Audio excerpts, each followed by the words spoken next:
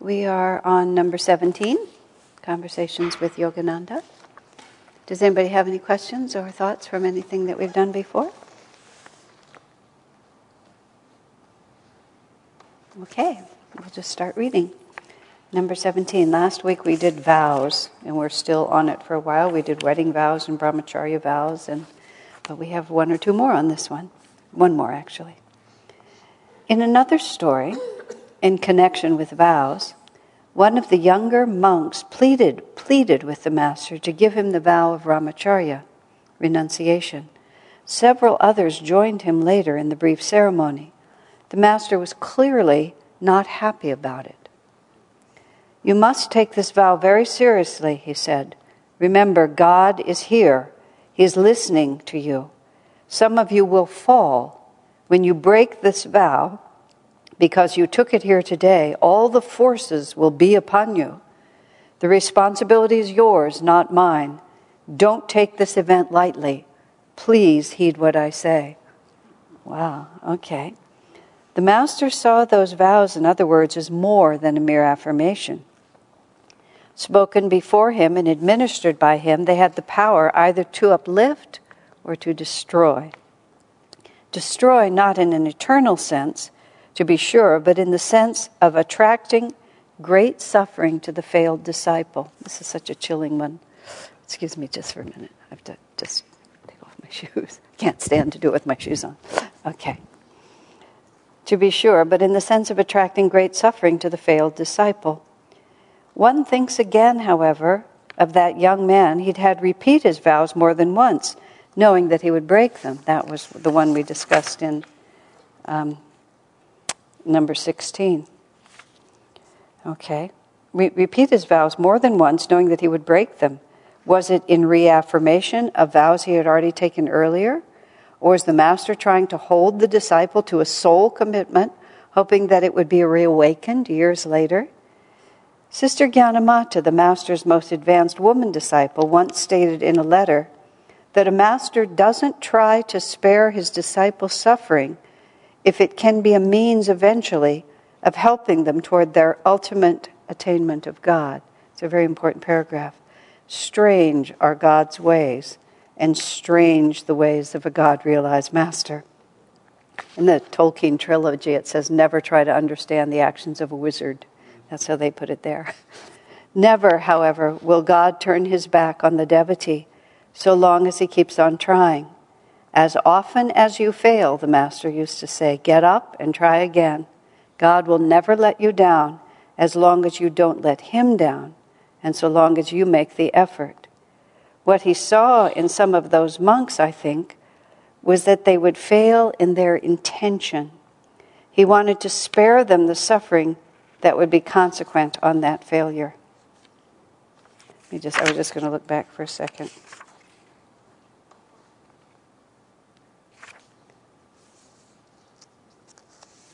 Okay. Anyway. Yes, it was number 16. This boy once told me in a somewhat puzzled tone, Master had me repeat my vows of renunciation and discipleship to him. He even did it more than once. The interesting point here is that the master knew the boy was going to break his vows. Obviously, what he wanted was to help this disciple to affirm his spiritual commitment, hoping that the affirmation itself would at least strengthen his future understanding. And here we have the master saying to these boys, be careful.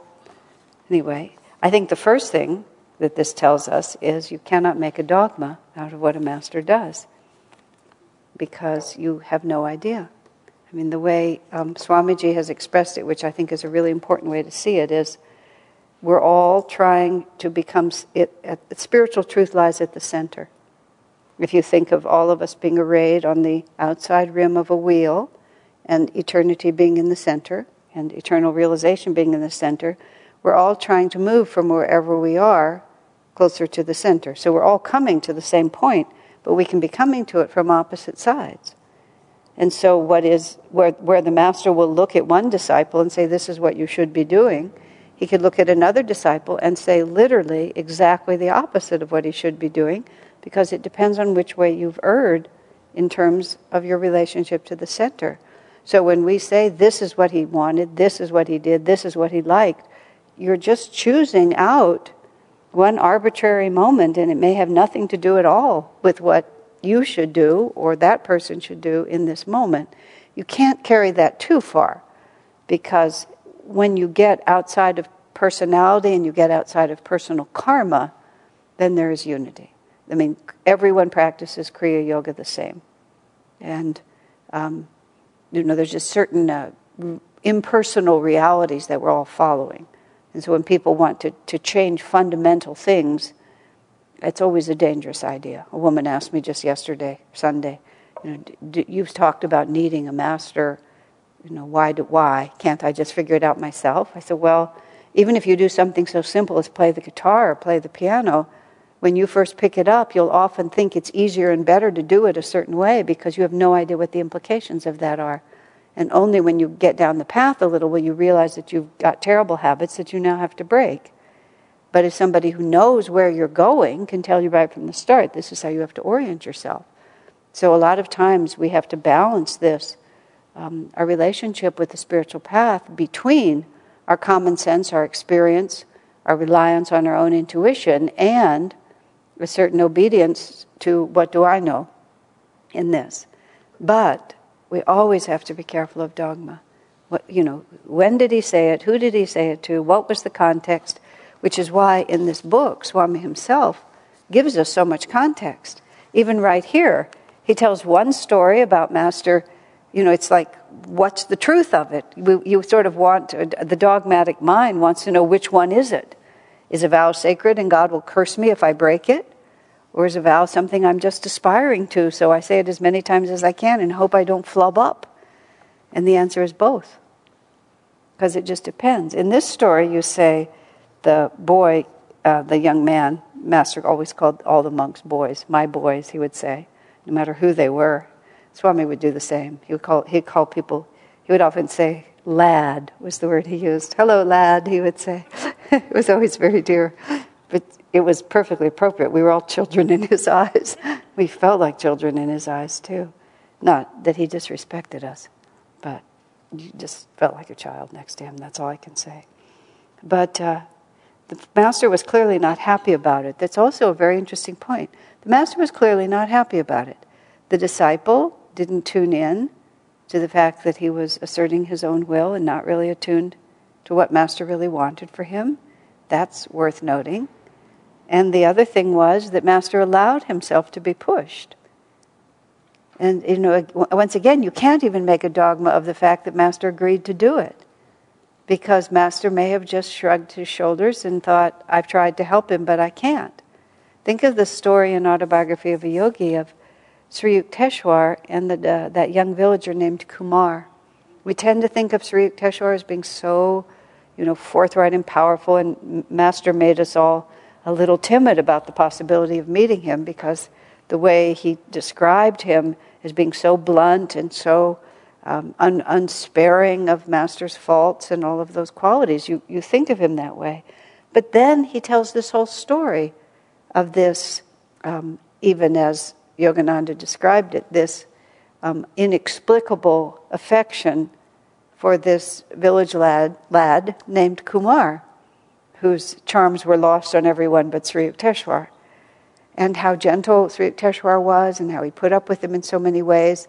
And then it says, Kumar decided to go back and visit his village against the gentle hints of Sri Yukteswar that wasn't a good idea. And then Kumar did go back, spend time with his companions. When he returned, as Master delicately puts it in the book, he had picked up many habits that were unsuitable for ashram life. And he persisted in those even after he returned to the ashram. In other words, Sri Yukteswar saw that his spiritual life was at stake. Because after he returned and he was unsuitable, with tears in his eyes, Sri Yukteswar says to Master, you're going to have to ask him to leave. I can't bring myself to do so. So even then, his affection was still so great, and he had to leave the ashram. But even in that moment, Sri Yukteswar gently hinted. Because, why? Because the disciple was not receptive. So what you actually hear in Sri Yukteswar being so blunt and so strong with Master, you hear how receptive Master was. That's what he's really saying, because he was there to be healed of delusion. And Sri Yukteswar took that responsibility seriously, but he was matching a Master's own. And even though we're not in the physical presence where we can argue and insist and get our will with Master in an apparent way, we can still do exactly the same thing. So it's imperative that we work on our receptivity above everything, and our attunement, as we talk about it later in the readings in a couple of more here. It's that we'll get guidance according to what we want, and we'll hear what we want. So the job is not, what do you want, what do you want? The job is letting go of preferences, attachments, fears, biases, just endlessly. We're so deeply identified with so many realities and so fixed in the way we think things have to be done. Earlier on, before we started the recording, we were just talking about subconscious habits because 2 regular attendees of this class are sitting in different seats tonight. Which I find deeply disturbing, but I've now managed to accept it. I figure if they can take it, I can take it, right? I mean, I still come in this church and I always sit in the same seats. I can't help. I mean, not just the one up here, which is the one I have to sit in, but others. I try to, when I have to move, it's disconcerting to me. Also, just creatures of habit. Master said, try to do things differently. Just break your habits on a regular basis. And a friend of mine who had an operation and went under full anesthesia, which can scramble your brains up, he said a couple of days after he got home from the hospital, he just got dressed and he was combing his hair, and he walked out and then he went back and looked in the mirror. I don't know what exactly he did. He said, but he combed his hair the way he used to comb it in junior high school, which was like 40 years earlier. And just somewhere in that anesthesia, what had been activated was a habit from when he was 13. And he just did it and walked away and then came back and looked in the mirror. What have I done? Because we're just programmed this way. So then we were discussing about which sock do you put on first. And you always do it the same. All the different ways in which we unconsciously act. Now, even if things so trivial as that, think about thought patterns, that we adopt. There's a lot of things about, because we do psychology, attitudes that, because psychology is so popular, attitudes we develop as a child, worldviews we develop, thoughts we have about how the world works. And then we come and we really want Master to guide us. But how much do we want him to guide us? How courageous are we? How willing are we to let go? It's not just a question of consciously willing. It really has to be deep, deep, deep, deep, deep in your heart. I've been, as you all know, I've been reviewing files for the book I'm working on, and I just read something so dear about a person who's been extremely loyal and very loved by Swami Kriyananda for many, many, many, many years. And Swami just remarked 45 years ago about this person. He says, his devotion is very pure. That's how he put it. And it was just so touching because of everything else that one might say about anybody. Swami just went in and pulled out the point that mattered. And because of that, everything else was possible. And he remarked about another person who was not easy. It was a person who just had a lot of karmic obstacles to overcome. But Swami remarked about that soul, no one tries harder than that one does. And of course they try harder because they have more to overcome. But he says, as a consequence, I really want to help them. And you see, these are the things that matter. We're so small-minded, is actually the only word I can think of. And we ourselves are so self-critical, so self-defined by trivial aspects of our nature, and so judgmental of everyone, that we literally can't imagine how God loves us. And we just don't have the God's eye view of the world or each other or ourselves. And part of what makes us capable of being receptive is to see ourselves as God sees us, just as simple as that. I had a person talk to me, and she said to me, basically, she did not have faith in God's love for her. I had to stop and think about it, because I do. But I realized it's because I knew Swami Kriyananda. And because from all those years, no matter what I did, he was always my friend. And it gave me an example. And from that example, you can extrapolate. And not all of us, had the opportunity to have it pounded into us as many times as I did, messing up as often as I did. But all of us have some place in our life, or I pray to God we have some place in our lives, where we feel that acceptance. You have to realize if it's possible anywhere, it's possible everywhere. And wherever you find it, even if only all by yourself in the forest, if there's any place where you can come to peace, or in your meditation for even a split second where you can come to peace, you have to realize that's God breaking through and speaking to you. And that is the reality. That's the only reality. And that's where we have to stand when we're trying to attune ourselves. Because standing anywhere else, it's not the master who has a problem, it's we do. We just put on a filter of yes, but. And so what we get is very equivocal answers. It was clear master was not happy about it. I just love that. Who was clear to whom? It wasn't clear to the people doing it because they were so keen. This boy had probably felt he triumphed because he'd persuaded master to do it. But then he says, you must take this very seriously. God is listening to you. Some of you will fall when you break this vow because you took it here today, meaning in front of me, meaning the master. All the forces will be upon you. Good God. The responsibility is yours, not mine. Remember last week I mentioned, we asked Swami once if we marry a couple and they get divorced, are we karmically responsible? He said, a little bit. We took heart from the fact that the marriages that he performed, as many of them failed as it failed for the rest of us. It was just one of those things. The responsibility is yours, not mine, he says. Don't take this event lightly. Please heed what I say. He must have also, I'm just guessing, but he must have seen a certain frivolity in the eyes of the men who were taking it. Or maybe he really knew that their motives were perhaps pride. Sometimes we, people on the spiritual path, they're trying to hide from something. They're trying to avoid the hard work of certain kinds of self-confrontation and self-development, and so they're really, really eager to surrender everything to God, especially the stuff, as I would put it, that they don't yet own. They just want to kind of skip the whole project of having to become self-aware and responsible and just hope they can just kind of move around it and go to here. I've never seen it work. What actually happens is God humors us. And he helps us. He helps us in the ways that we can be helped until we reach the point where we're ready to face what we were trying to avoid. And then there's usually a big karmic bomb goes off.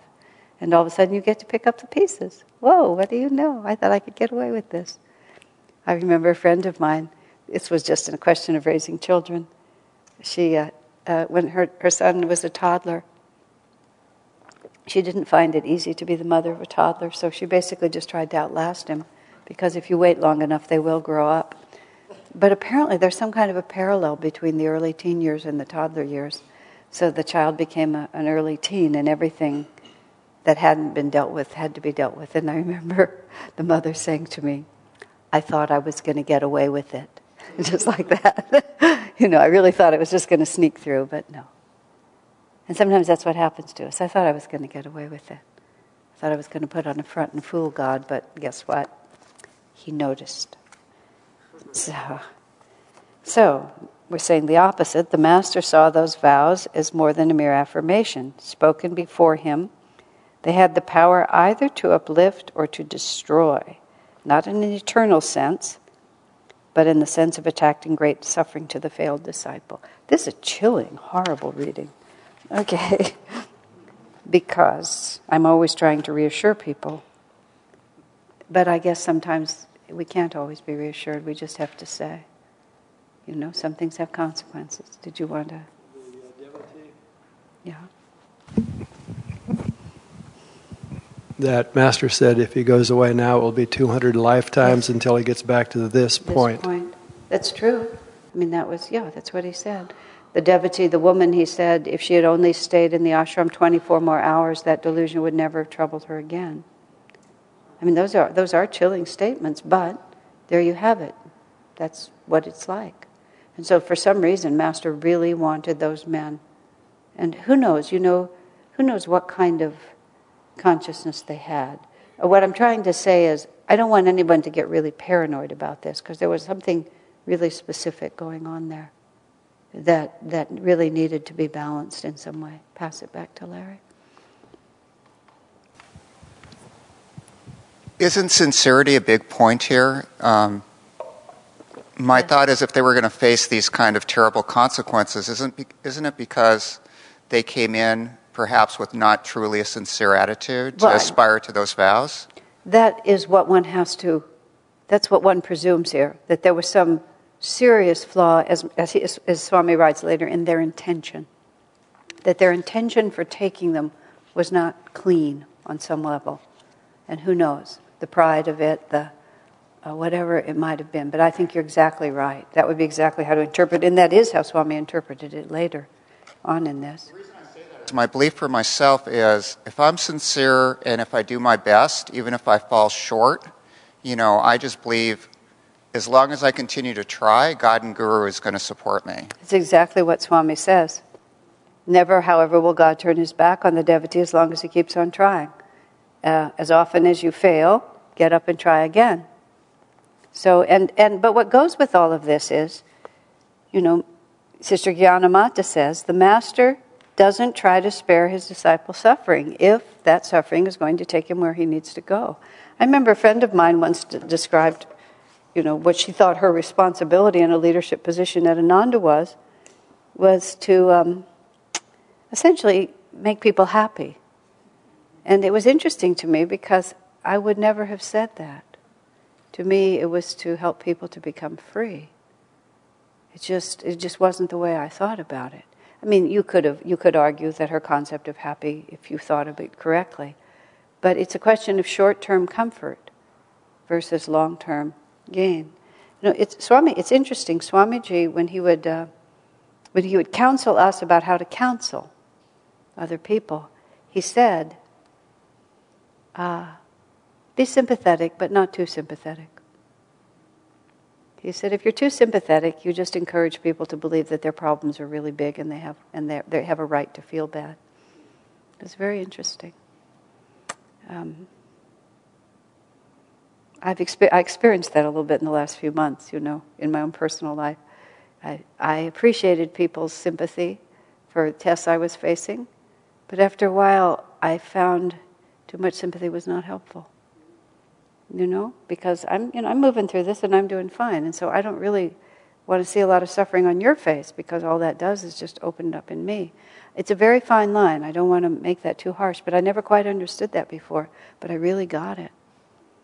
A friend of mine who's she's also passed away now, but when her husband died, Swami said to her first, what a wonderful man he was. A couple of weeks later, he said, "You're fine now, aren't you?" That's all he ever said. I mean, on one hand, you would think, my word. But on the other hand, wow, it's great to have yogis for friends, isn't it? You're fine now, aren't you? That's not how worldly people expect. Now, trust me, we're not talking denial, we're not talking not facing, not being willing, not being vulnerable. I mean, none of that is what we're talking about. We're talking about once you know what's happening and you're perfectly honest and there you are and you're willing to do it, you're fine, aren't you? Yeah, okay, let's just be fine.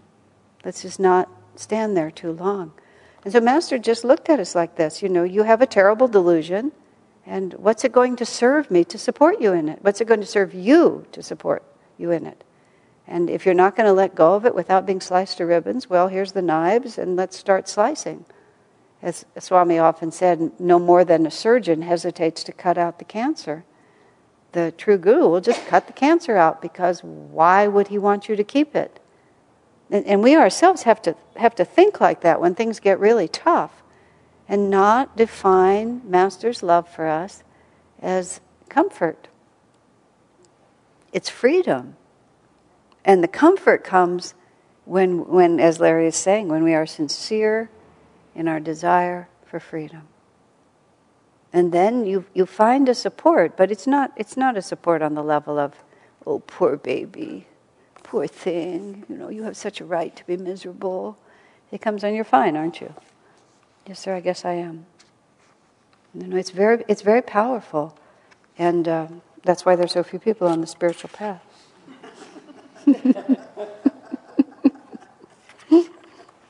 Okay, stranger God's ways. I mean, it's really interesting. I've mentioned many times when I went through an experience with family where very, very completely non-spiritual, no context, zero, and they went through what would be considered a tragic early death.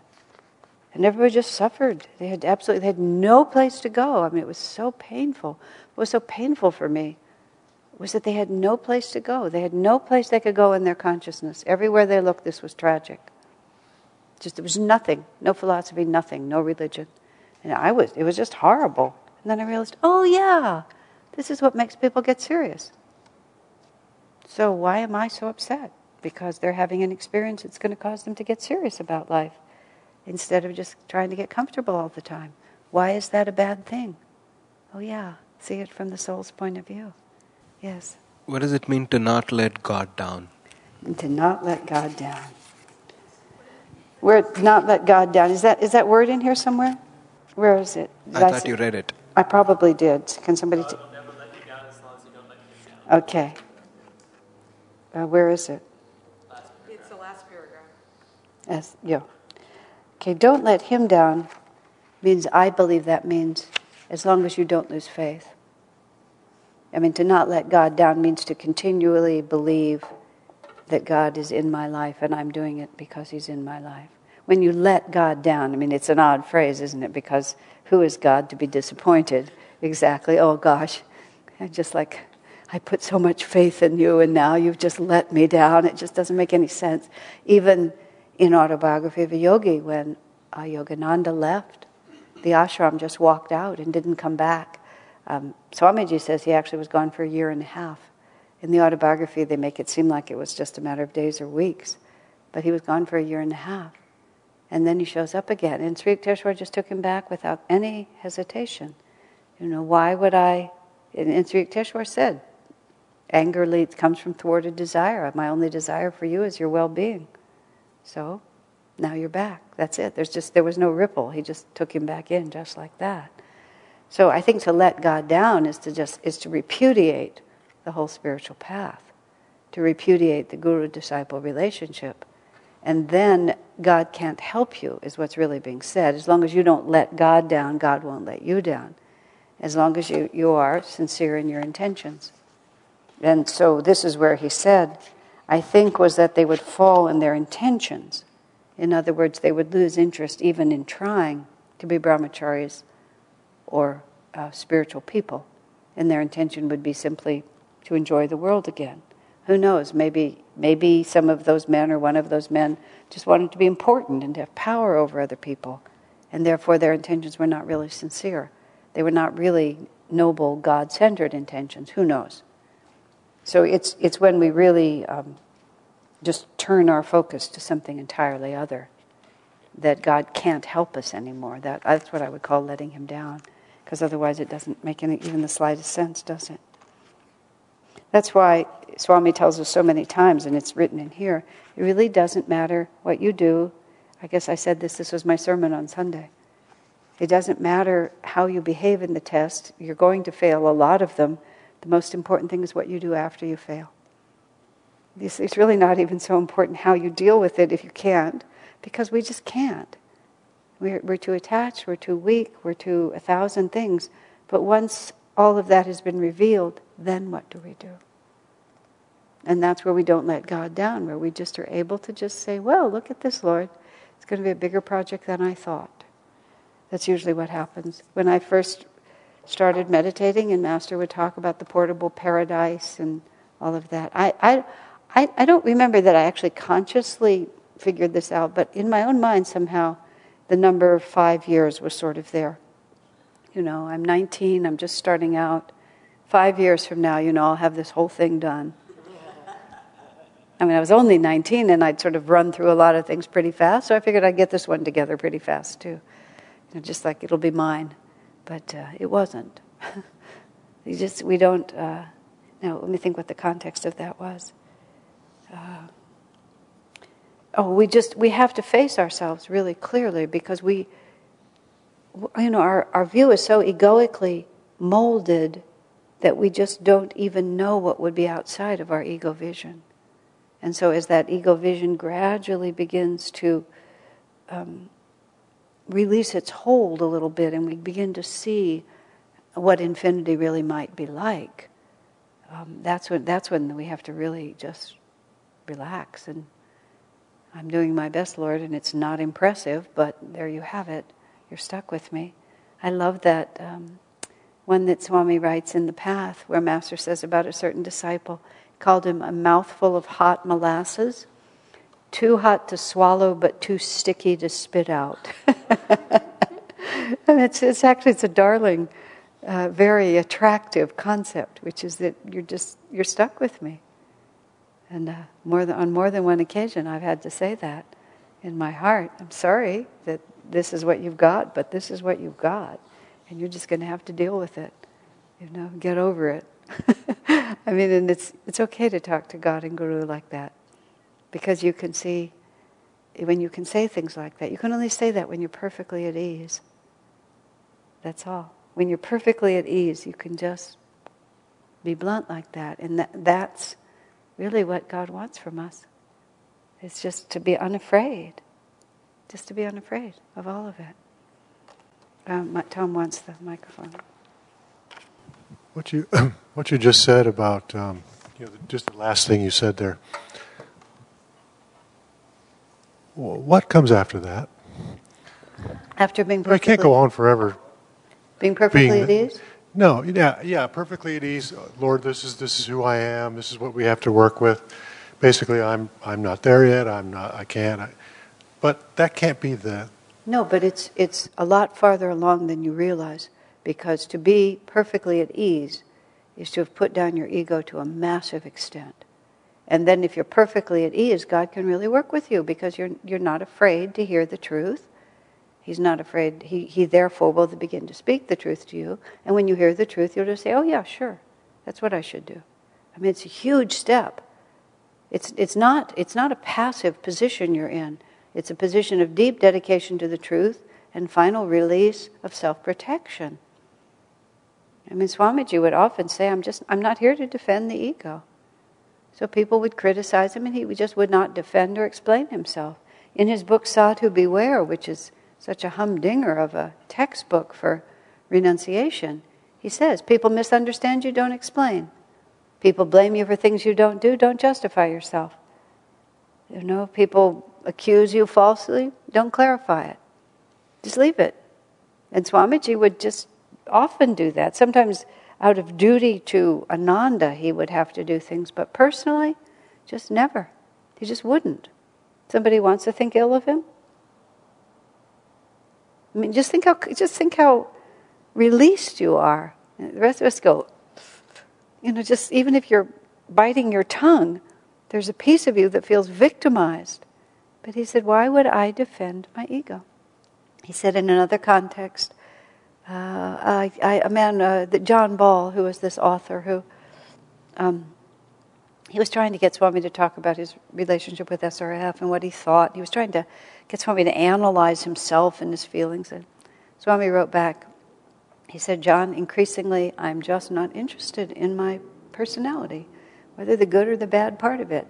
He said, it just is nothing to me.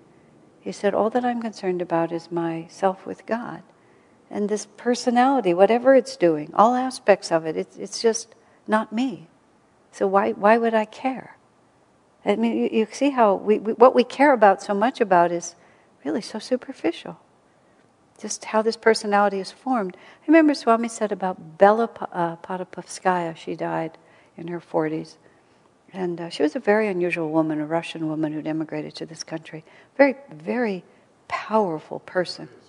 Yeah, Maria's sister. And very powerful person. And Swami just made the interesting comment. He said, almost more than anyone I knew, most of Bella was not expressed through her personality. Most of her was on another plane. And he didn't mean by that necessarily that she was really advanced exactly. It's just that she lived, her soul nature, she just brought a little of it with her and just didn't care enough to bring the whole thing forward. Does that make sense? It's an odd comment, but a very interesting one. And for a lot of us, if we really pay attention, all this interaction and stuff is just a tiny piece of our nature. And so to put too much emphasis on it, it's just not that important. Now, don't misuse that, because what happens in this world for most of us is also a very important mirror about what's going on a deeper level. But still, we become so fascinated by it. We're just so enamored of it. Where Swami says, you're fine, aren't you? Get over it. Just go on. Doesn't matter what happens to us in this world. It only matters what we become through it. That has to be applied honestly and judiciously. But if you can, it's very, very powerful. Yes, Chandra?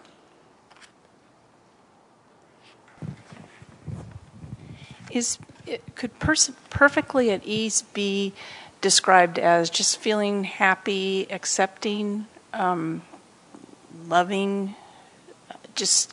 Everything is directional. So that's certainly the beginning, but that doesn't mean that you're perfectly free. That just means you're moving in the right direction.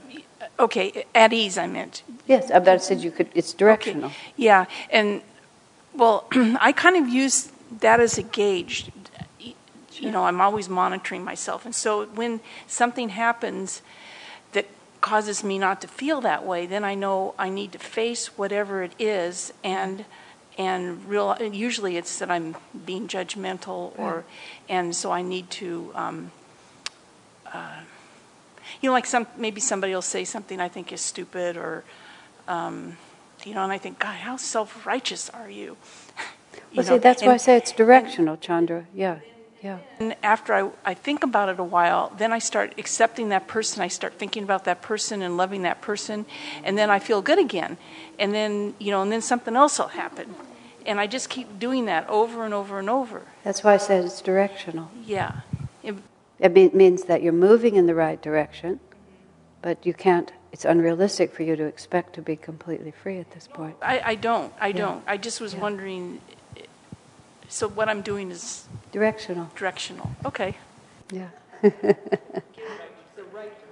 It's the right direction.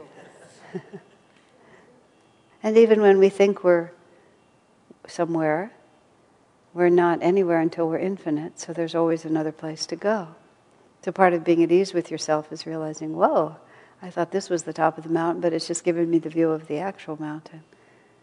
Swami talked about the first time he saw Kanchenjunga, I thought, mountain in India, and he was somewhere there where it could be viewed, and it was often shrouded in clouds, and then one day it was finally available, and so he looked, he couldn't see it anywhere because it was there. He just didn't even know where to look, and it was so much higher than he thought. That's very true of spiritual path. Our imagination will take us to a certain distance, and we think that's where it is, but then Swami talks, and I believe in the path, about sitting with Master and just contemplating, that Master was in front of him, but he was omniscient and he was the divine, and what did it mean for him to be one with God and still be there talking? Swami's head was swirling like this. Well, two things happened. Once he was in that situation, and Master just walked over and just kind of handed him an apple. He said, just kind of, yes, and I'm also here. And then on another occasion, Master just looked at Swami and said, oh, if you only knew my consciousness. Meaning from where you are, you really just don't. So just accept that it's way beyond you. And eventually it won't be. Especially if we just accept it. Because then the ego will let down, and then God really can change us. as long as we're self-concerned. Self-forgetfulness is the key. Yeah.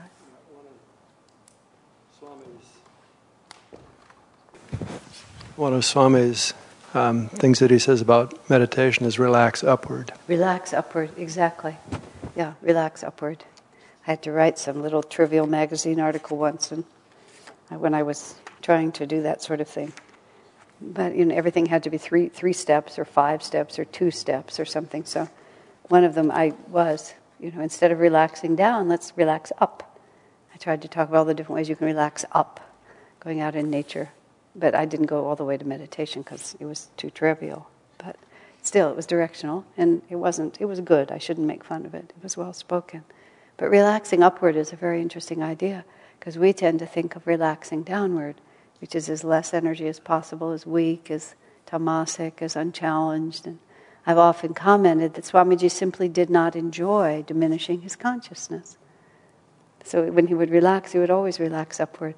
I just read him commenting after some huge event at Ananda Village the next morning. He did not get up as early as he usually did, and he remarked later, he said, "I was awake, but I decided I wasn't ready." So he just stayed in bed for a longer time. Okay. Saranya has a question back there.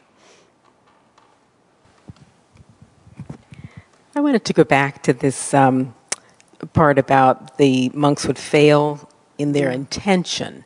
And he has that italicized. And I'm just wondering, intention, I think can very easily be hidden from ourselves.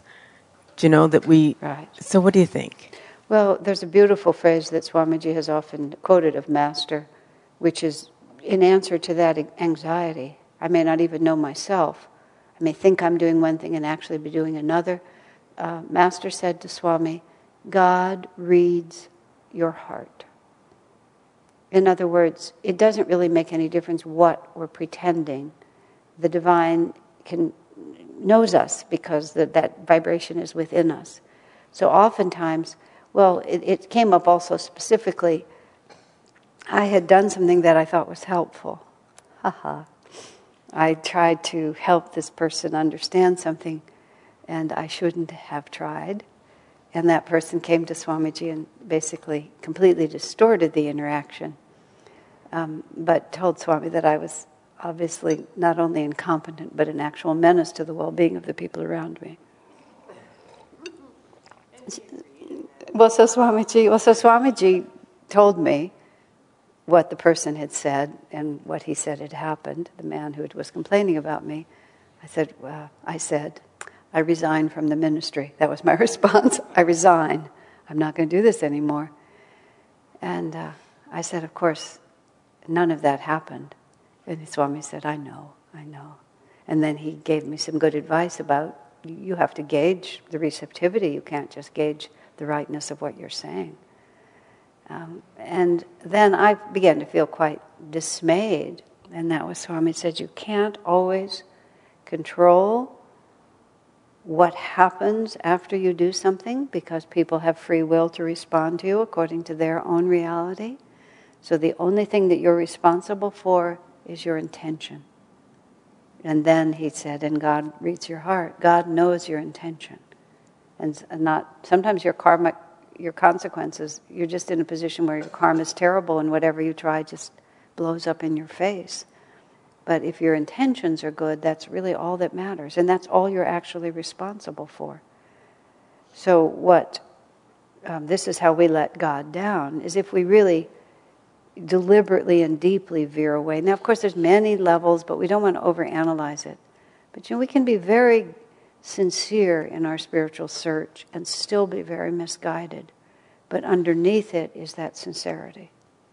But when we actually are no longer even seeking God, and just seeking worldly enjoyment or power or pleasure or whatever it might be, that's when it gets really dicey. That was why many years ago, and you've heard me tell this story, but in this context it's very important.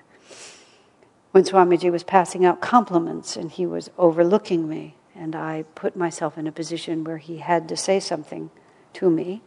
And he said, well, Asha, you're very sincere, which plunged me into a state of great unhappiness because I didn't want to be sincere. I wanted to be told I'm liberated or glorious or, I wanted something else. It wasn't quite as bad as when he said to me, well, you're less confused than you used to be. But actually that one worked because all I could say was, yeah, that's right, I am. I mean, I could hear the truth of it. But to just be told I was sincere made me very sad. So a couple of days later, the vibration of disappointment was still around me. What's wrong with you? Well, I said, you told everybody else all these really good things and you just told me that I was sincere. I mean, I really felt like I'd gotten the booby prize. But he just looked shocked, really shocked. He said, Asha, sincerity is everything. I mean, it was just like, it wasn't merely that he was reassuring me, he was startled that I didn't understand that. And it's really stayed with me because we can be completely misguided, but still profoundly sincere. Because you just may not have the brains or the karma to make good decisions. Or as Master said once, we may be compelled by prenatal or postnatal conditioning. Would you love that? To just do the wrong thing. But that doesn't mean that we're not sincere in our desire to do the right thing. So when we abandon that sincere intention to do the right thing, that's when God can't help us. It's not that he stops loving us. It's not that the Guru stops being committed to us, but he can't help us. Because we're not anywhere on the wavelength where we can be helped. And so that's all we have to keep coming back to. Be that mouthful of molasses. I may be too much of a mess for you to swallow, but I'm not giving up, regardless. There's a story of James Collar, which is in autobiography, The Path, and James Collar had what Swami used to call commotion karma. Just no matter what he did, it was always just chaos. And he just could never do anything right. And Swami tells the story of being at the lake shrine, and there were ducks coming and they were eating the fish, and Master wanted to preserve the fish, so he had a BB gun, and he shot over the head of the ducks to frighten them away. And so James Collar picks up the BB gun and he pulls the trigger randomly, kills 2 ducks. Like this. Now that's enough. He manages to kill 2 ducks, which is not so great. Some neighbor sees that he's hunting the ducks, calls the police. The police come, and this is, Swami said, every time James Collar did anything, that's what would happen. And Master he wouldn't let him live in Mount Washington because he was just too chaotic. But Master said he will be liberated in this lifetime. And Master said, I don't know how, but Divine Mother says so. So the difference between personality and who we really are in a soul level. Stories like that are fabulous stories because you really realize. And then there was the story of the man who had MS or some kind of spasticity and couldn't talk, could hardly move. And Master said, God is very pleased with his devotion. And Swamiji responded in his way. He just couldn't get his mind around this man who seemed to manifest so little and wasn't able to manifest very much. Swami said, well, it must be a very simple kind of devotion. And Master, as the book says, smiled sweetly and said, yes, that's what pleases God the most. So we really have to see it from the soul's point of view. And that's what you have to keep coming back to in yourself. Even though I really messed up, I meant well. And that's where you have to be enough at ease with yourself to realize sincerity is everything. God reads the heart. God knows I and many others. You cling to that sometimes. Just like, oh, wow, look at the decisions I made and look at the consequences. Oh, my God. And then you just go back, but I meant well. Misguided, confused, got all caught up, as Swami said once to me. Whenever your ego gets involved, Asha, you make terrible decisions. And I do, but I don't mean to. I just get confused. I'm not standing there trying to make it terrible. But sometimes we do really make it terrible. Sincerity is everything. So that's what he was referring to. So let's take a little break. And if you have any more questions on that, we can go right there. All right, where's the microphone? I think, does anyone have a question? Chandra has one. Does anyone else near the microphone have one? Okay, Chandra. One of the disciples of Master who Sri Yukteswar, let's just use that one, who didn't follow his gentle advice to not leave. Does that mean he wasn't being sincere because he didn't follow, or can you know that? You can't know that. Okay. He was not being wise. He was not being wise. Yeah, he could have been very sincere and totally confused. Well, what happens if you're not going to be able to hammer this down because... Oh, well, I'm just... So there's no way, like if you don't meditate... You're not going to be able to hammer it down, Chandra. It's too subtle. Too subtle? It's just too subtle. You have to just work with yourself. And you just have to work with yourself. I mean, Swamiji made that comment, so-and-so's devotion was very pure. You can't always tell. And you just have to be the best you can be. Because it's not subject to analysis. It's too subtle. Okay. Anyone else with a question or comment? Yes, Larry, over here. Well, just along those same lines, when you said God reads the heart, to me, it's like if your heart is pure, if your heart is really, in that, that's why that devotee who had MS or whatever, but he was devoted, I didn't have MS. He had, I meant cerebral palsy. That's what I meant whatever to the say. condition was. Yeah. But, it's simple devotion, but it's that purity from the heart. Purity of it, right. That's, to me, that's just such a key thing. And if God and Guru can read the heart, and if our heart is in the right place, right. Hopefully our actions will follow from that. And when Swami was talking about the person at Ananda who tried harder than anyone, they behaved worse than most, but Swami knew they were trying harder. So a lot of times, it's just why you can't hammer it down. You just have to know, and to be insincere is, why don't other people think better of me, instead of how can I be a better person? Why do I always get punished, instead of how can I learn from what's happening to me? I mean, those are the differences between I'm sincerely trying to change myself, and everybody's just all against me, and nobody's any good, and all these people are just lousy, and just go on and on. Swami said something that was very interesting about you can't. Let's see. Yeah, I mean, this is not entirely related, but now that I've started, I'll finish it just because it was intriguing. He said, you can often tell the greatness of a guru by looking at the disciples, because sometimes the guru is a good actor, and you don't really know how to tell whether he's acting or not acting. He said, but not all the disciples are good actors. So you'll often really see whether the teaching is really valid or not by whether or not it's transformed people's lives.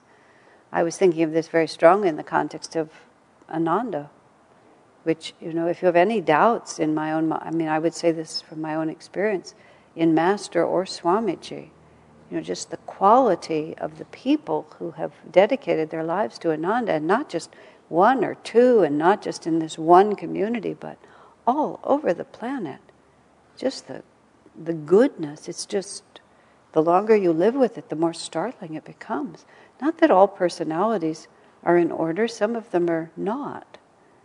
But the fundamental goodness of heart and the absolute sincerity. There was someone in the context of something that was happening who was not behaving well. And it occurred to me after a while, well, actually, I'll give a different example, but this person was, they used anger to get their way. And eventually the person left because they weren't suited for our life. But they used anger to get their way. And I said to Swami that, if you're willing within Ananda to use anger to get your way, I said, everybody will just back up and let you have your way. I said, it's not that we couldn't match it, but we just don't want to. So if you're going to play that game, you just get to play it. And then you get to bully everyone and make everything happen. But sooner or later, the aberration of that devotee's consciousness just blew the person right out of the community. But it was sort of like, yeah, that worked for you, but it didn't really work. We're just not going to go there because it's not who we are. And every once in a while, someone will be in it for power. It's so confusing to us when somebody is. It takes us a long time to figure out what even their motivation is because it's so far out of our thinking because of the way Swami trained us. Just don't think that way. Such people always blow out because you can't make progress in Ananda that way. I mean, you remember one man came and said, "So, how do you get ahead in this community?" Well, I don't think you're going to last very long. I mean, but that's a question that you can ask. It's just that at Ananda it was a comical question because it's just not the way Swami trained us. Yeah. All right.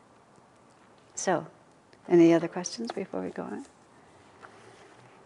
So we are now actually on number 18. That 17 was a humdinger, so we had to stay there for a long time.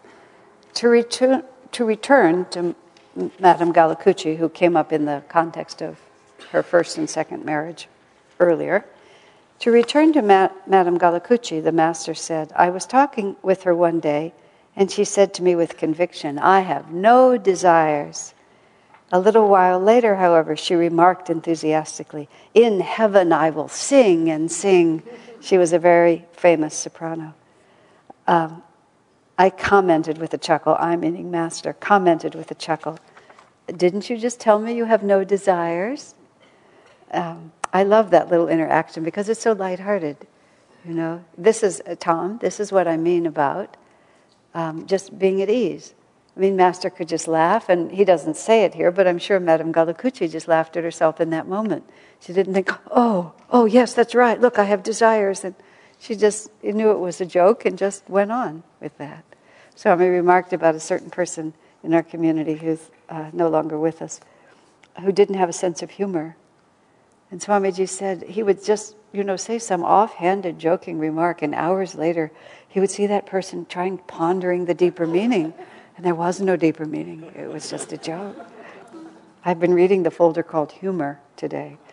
And I quoted this before, but I got it exactly right. Swami read a P.G. Woodhouse story that was just so funny. And I said afterwards it was ridiculously entertaining. No, Swami said, it was entertainingly ridiculous. And then he said piously, "The editor never sleeps." He just was always as willing to make a joke about it as anything else. Okay. The sense of being a separate egoic self, Master explained on other occasions, begins with the astral, not with the physical body. Begins with the astral, not with the physical body. The soul is individualized spirit. It comes into separate existence with the causal body when the universal I first conceives this particular expression of itself. It's going to take us longer than we have left time to go over that one. The soul then energizes that expression, clothing it first in an astral body of light. When, further, it assumes a physical body, its appearance of individuality becomes, though still only an appearance, fixed and permanent. People who think to merge into the infinite by committing suicide only break their outer shell temporarily. They are still locked in the ego, which is implanted in the astral body and is the source of all their troubles. They must return ego-bound to the material plane, burdened additionally with their karmic sin. Self-murder is a greater sin even than murder, for it springs from a desire to destroy not only another person's right to live, but life itself. One can never succeed in this attempt. Life is God, and God is life. Very powerful. Okay. Yeah, it is, isn't it? Yeah, I think he was, yes. I think the only transition there was when I get to heaven, when I get to the astral world, I will sing and sing. So what he was saying is that her egoic personality will continue. Yeah, and then we got all the way to suicide. Okay. The sense of being a separate egoic self begins on the astral, not on the physical body. I mean, we've talked about this. I know I've talked about this in many other contexts, and that's where people get, not even just suicide, but even natural death. People imagine that there will be some cessation of karma merely because you die, whereas in fact there won't be. You'll shift. If we've been good, we shift to a beautiful astral world, and I believe it's more pleasant in certain ways. But whatever egoic bondage we have, we still have it, because it doesn't. It's denser and harder to see through on the material plane, because the material body, as it's described, coarsens our perceptions. So they say when you get into the astral world, the way Swami writes it, all your perceptions are intensified, which is where the concept of heaven and hell both come from. That whatever goodness and good heart you have, based on your intentions and the purity of your heart, you get to have the more, because the physical body dulls us. But also whatever darkness and evil you have, also the dulling effect of the physical body is taken away. There was a book, and I don't now remember what the name of it is. I don't know if I could ever find it. But it was a book about death and return experiences that were not beautiful. And Swamiji, when he read it, I think he went to East West one day and we were looking at these. When he read it, he said he was gratified to read those stories, because it had always seemed to him that the stories people told were awfully one-sided, because not everybody who dies on the operating table was a good person. So what happens to all the lousy people? And the people who have real darkness. And there were two stories in particular. One of them was about this man who was actually, I think he was a professor, and he was a cynic, and he did his best to instill his students with a cynical, nihilistic attitude toward life. And he mocked religion, and he did his best to take faith away from people, as many intellectuals do these days. It's not an uncommon thing. And he had quite a reputation. I mean, he was considered to be quite the intellectual paragon because of all of this that he did.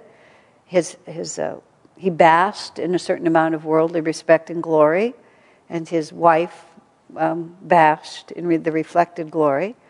And then he died in one of these ways that people do, and he went to hell.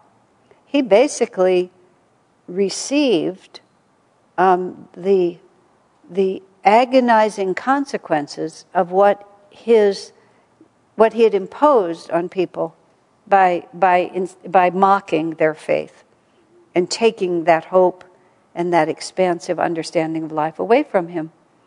So he got to experience, this is how sometimes they describe it, you get to experience the consequences of all your karma. So he got it all back on him. Just the sense of despair and hopelessness and meaninglessness and sadness, all the things that happen when a person loses high values, which is so common in our age. People just think of it as normal, but that's what happened. But he was so horrified by that experience, and he also, somehow or another, which I don't remember in detail, saw the error of his ways and actually then had a divine experience, that when he came back, he immediately repudiated everything that he had done. His wife divorced him, he lost his position at the university, everything went away from him, because it was all based on this personality that he'd had. But he saw that it was all false, and he didn't want to have anything to do with it. Isn't it interesting? The other one was a woman, and I can't remember completely, but I believe she was very wealthy, very self-centered, and very mean. And she also had a death experience, and then just saw herself, really saw what a small-minded, shriveled, awful person she was. And it was slightly different, but when she came back, she just resolved and began to live in a completely different way. But they got the consequences of what they were doing. She didn't care about anyone but herself. And she began to feel what that feels like. Swami said something interesting once. We actually said it many times, but if you're judgmental of someone or mean towards someone or even have a bad thought without even speaking, you project that thought towards someone, or you project your words towards someone, you express anger or some kind of rejection of them. The energy has a certain negative vibration, and it starts with you, and then you send it out. Even if you send it out powerfully, it's still moving away from its source. So by the time it gets wherever it's going to be less than it was at its source, just by definition. But of course, even then, still, it can really hurt, cause all kinds of disruption. But the greatest disruption, of course, happens at its source, because the source is the most powerful point of it. So whatever disruption it causes outside of you, it causes much more to you. Isn't that an interesting way to think about it? Isn't that a very powerful incentive for not being like that? And that's when you die and go to the astral world, because we're ego identified with everything that we've done here. All of those experiences, they're still around us because we think that we did them, so we're holding them and we carry them to the astral world. And whatever we have been in our essence, then the grossness of the physical body is stripped away, and the pure vibration of it is stronger with us. And that's why, that's why sincerity is everything. And that's why it's your intention that matters, not really your success or failures. That's why it doesn't make any difference what happens in this world. The only thing that matters is what we become through it. So even if we've been very, very evil in this world, if what we've become through it is truly repentant and purified, that's what's left. Because all the physical reality of it is just gone, but the pure vibration is what we take, and that's what we experience. That's why people describe it in such extreme terms. It's either heaven or it's hell, is because it is just what it is. There's nothing to interfere. And so it's very, very beautiful if you've been even spiritual at all. It's a beautiful world because we have refined consciousness, and so we get to experience that refinement even more. That's why Master said, some desires can be better fulfilled in the astral world. Beautiful music, beautiful sights. Swami Kriyananda said to, many of you remember Linda Gerber. She was a woman who was part of our church for many years, and then she got cancer and she died. And Linda loved to create beauty. She had a beautiful home, and she would often just single-handedly decorate this whole church for holiday events, and just all by herself. She'd just come in here and just make the whole room gorgeous. It was like she had such a big energy. This was about the right size room. Her own house was just not big enough. She loved beauty. And Swami said to her when he visited her in the last, weeks of her life, "Now, Linda," he said, "you're going to be very tempted to just stay in the astral world." He says, "You're going to like it there because it's going to suit you." He said, "But, you'll need to come back in order to finish your karma. Don't get too attached to the astral world." It was a sweet thing to say, because he was really telling her that it'll seem more like home to you than this place ever has. Very dear, isn't it? Okay. So, then you have the whole question of suicide. Seems to me like we talked about suicide in this class not too long ago, but anyway, it's a tough one. So the most important thing you have to realize is it's just a mistake. And it's finally Swamiji was very, I don't want to use the word casual, because casual would be misleading. But he took suicide just like he took every other karmic thing. He wasn't exaggerated in his response to it. He just saw, it's the natural consequence of a certain line of thinking. And that line of thinking is erroneous. And if you carry it to the end point, then that's what will happen. And he didn't become Of course, it was never anything. It was always a heartbreaking thing to see when it would happen. But it was just something that happened. And it's important for us because almost all of us eventually are touched by this, either directly or indirectly, because in this world, you know a lot of things about a lot of people. And but all you can just encourage that soul to look to the light. As simple as that. One of the death and return stories was a woman who tried to kill herself but didn't succeed. And she immediately went into a very dark zone. And she saw that there were a lot of other people there, many of whom appeared to have been there for a very long time. And she realized she was in the zone where suicides go. And the nature of that zone was utterly self-absorbed despair. Because that's what happens, that's what pushes you to suicide, is that you become so focused on your internal reality that you simply lose track of everything.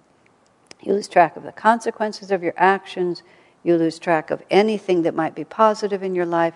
You've just narrowed your reality down to such a tiny point that you actually deny life itself, as Master puts it. Swami also, he has said many times that the reasons why a person commits suicide affect the karma. If you're doing it in anger to get back at someone, that's far worse. Than there was a woman who had been part of our community for a long time, but she was really mentally not balanced at all, and took a tremendous number of various medications over many years until her mind was so scrambled. And in the end, she did kill herself. But Swami just said, she wasn't really even responsible for what she did. She wasn't really acting from deliberate intention. It was by that point, it just the brain was such a mess. So it makes a huge difference. But his attitude toward it was always just, all karma can be overcome. But this woman, when she went down into that zone and realized suddenly where she was, and immediately realized that was not where she wanted to be. And somehow or another, I know what she said, the word Jesus came to her mind.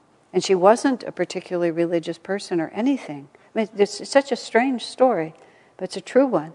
She's in this zone, she sees all these people utterly self-involved. She can tell by the clothes they were wearing. That some of them were wearing clothes from centuries ago. And she knew intuitively and telepathically that they'd just been there the whole time because they'd lost everything but this self-absorption. The word Jesus came into her mind. And when the word Jesus came into her mind, she looked up. And right above that, she saw that there were all these angels. And these angels were all trying to get the attention of these people. And as soon as she looked up and saw it, she went for that light. And then she came back into her body and afterwards took up a ministry of talking to people about what had happened. But the angels were right there. But people had to lift their awareness. A man who was psychic told us a story of it. It wasn't about suicide, but it was about how wrong thinking can become intensified once you shed the body. Some of you have heard this. Bill Yabroff, who used to live here, had the ability to see into the astral world, and he could see spirits. And he did a service for all of us. He would go into our apartments. This whole thing is a little outside of my experience. He would go into our apartments, and he would sometimes tell us that there were spirits inhabiting our apartments. And then he would communicate with them. I mean, this is a PhD professor person. He was no flake. He just could do this. And he could see them and he could communicate with them because they're just people without bodies. There's nothing special. It's just somebody who's dead, that's all. So they're people without bodies, and they were stuck somewhere between the worlds, and he would help them. Why they would be physically somewhere, I always wondered. I never got to ask him. Was it like the physical death happened on this spot whenever it happened? So in the apartment that I was living in at the time, there were two areas in the apartment that always had a funny feeling to me. They felt just a little. I wouldn't say that they were creepy, but they just had some funny feeling. Anyway, he came in, and I don't remember what he said about the second one. I'm pointing upstairs, but the downstairs one, he said, there was an American Indian warrior on his horse, and he was in my kitchen, and or my second kitchen, because we had 2 apartments then. He was on his horse, and he had been in one of the last battles against the white people, in which his group was wiped out, including him. And especially what had happened is that his daughter had been killed. And his daughter, he'd been unable to save his daughter. I mean, think about it. Think about the trauma of that. You're there, he's a warrior. It's, it's such a horrible story, all these people being killed. But there you are. You're the father of this child. You're overrun by this superior force. You're fighting to save your people, and your daughter's killed. And he couldn't save her, and he couldn't save himself. So he dies. But he dies in this state of just horrible anger, despair, failure. And so he just goes, and he's caught. And this is how Bill described it. He's on his horse, and he's just looking down like this.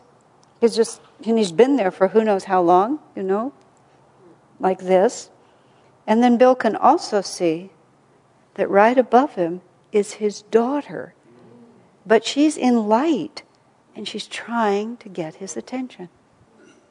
I'm okay, Dad. It's all right. Come with me.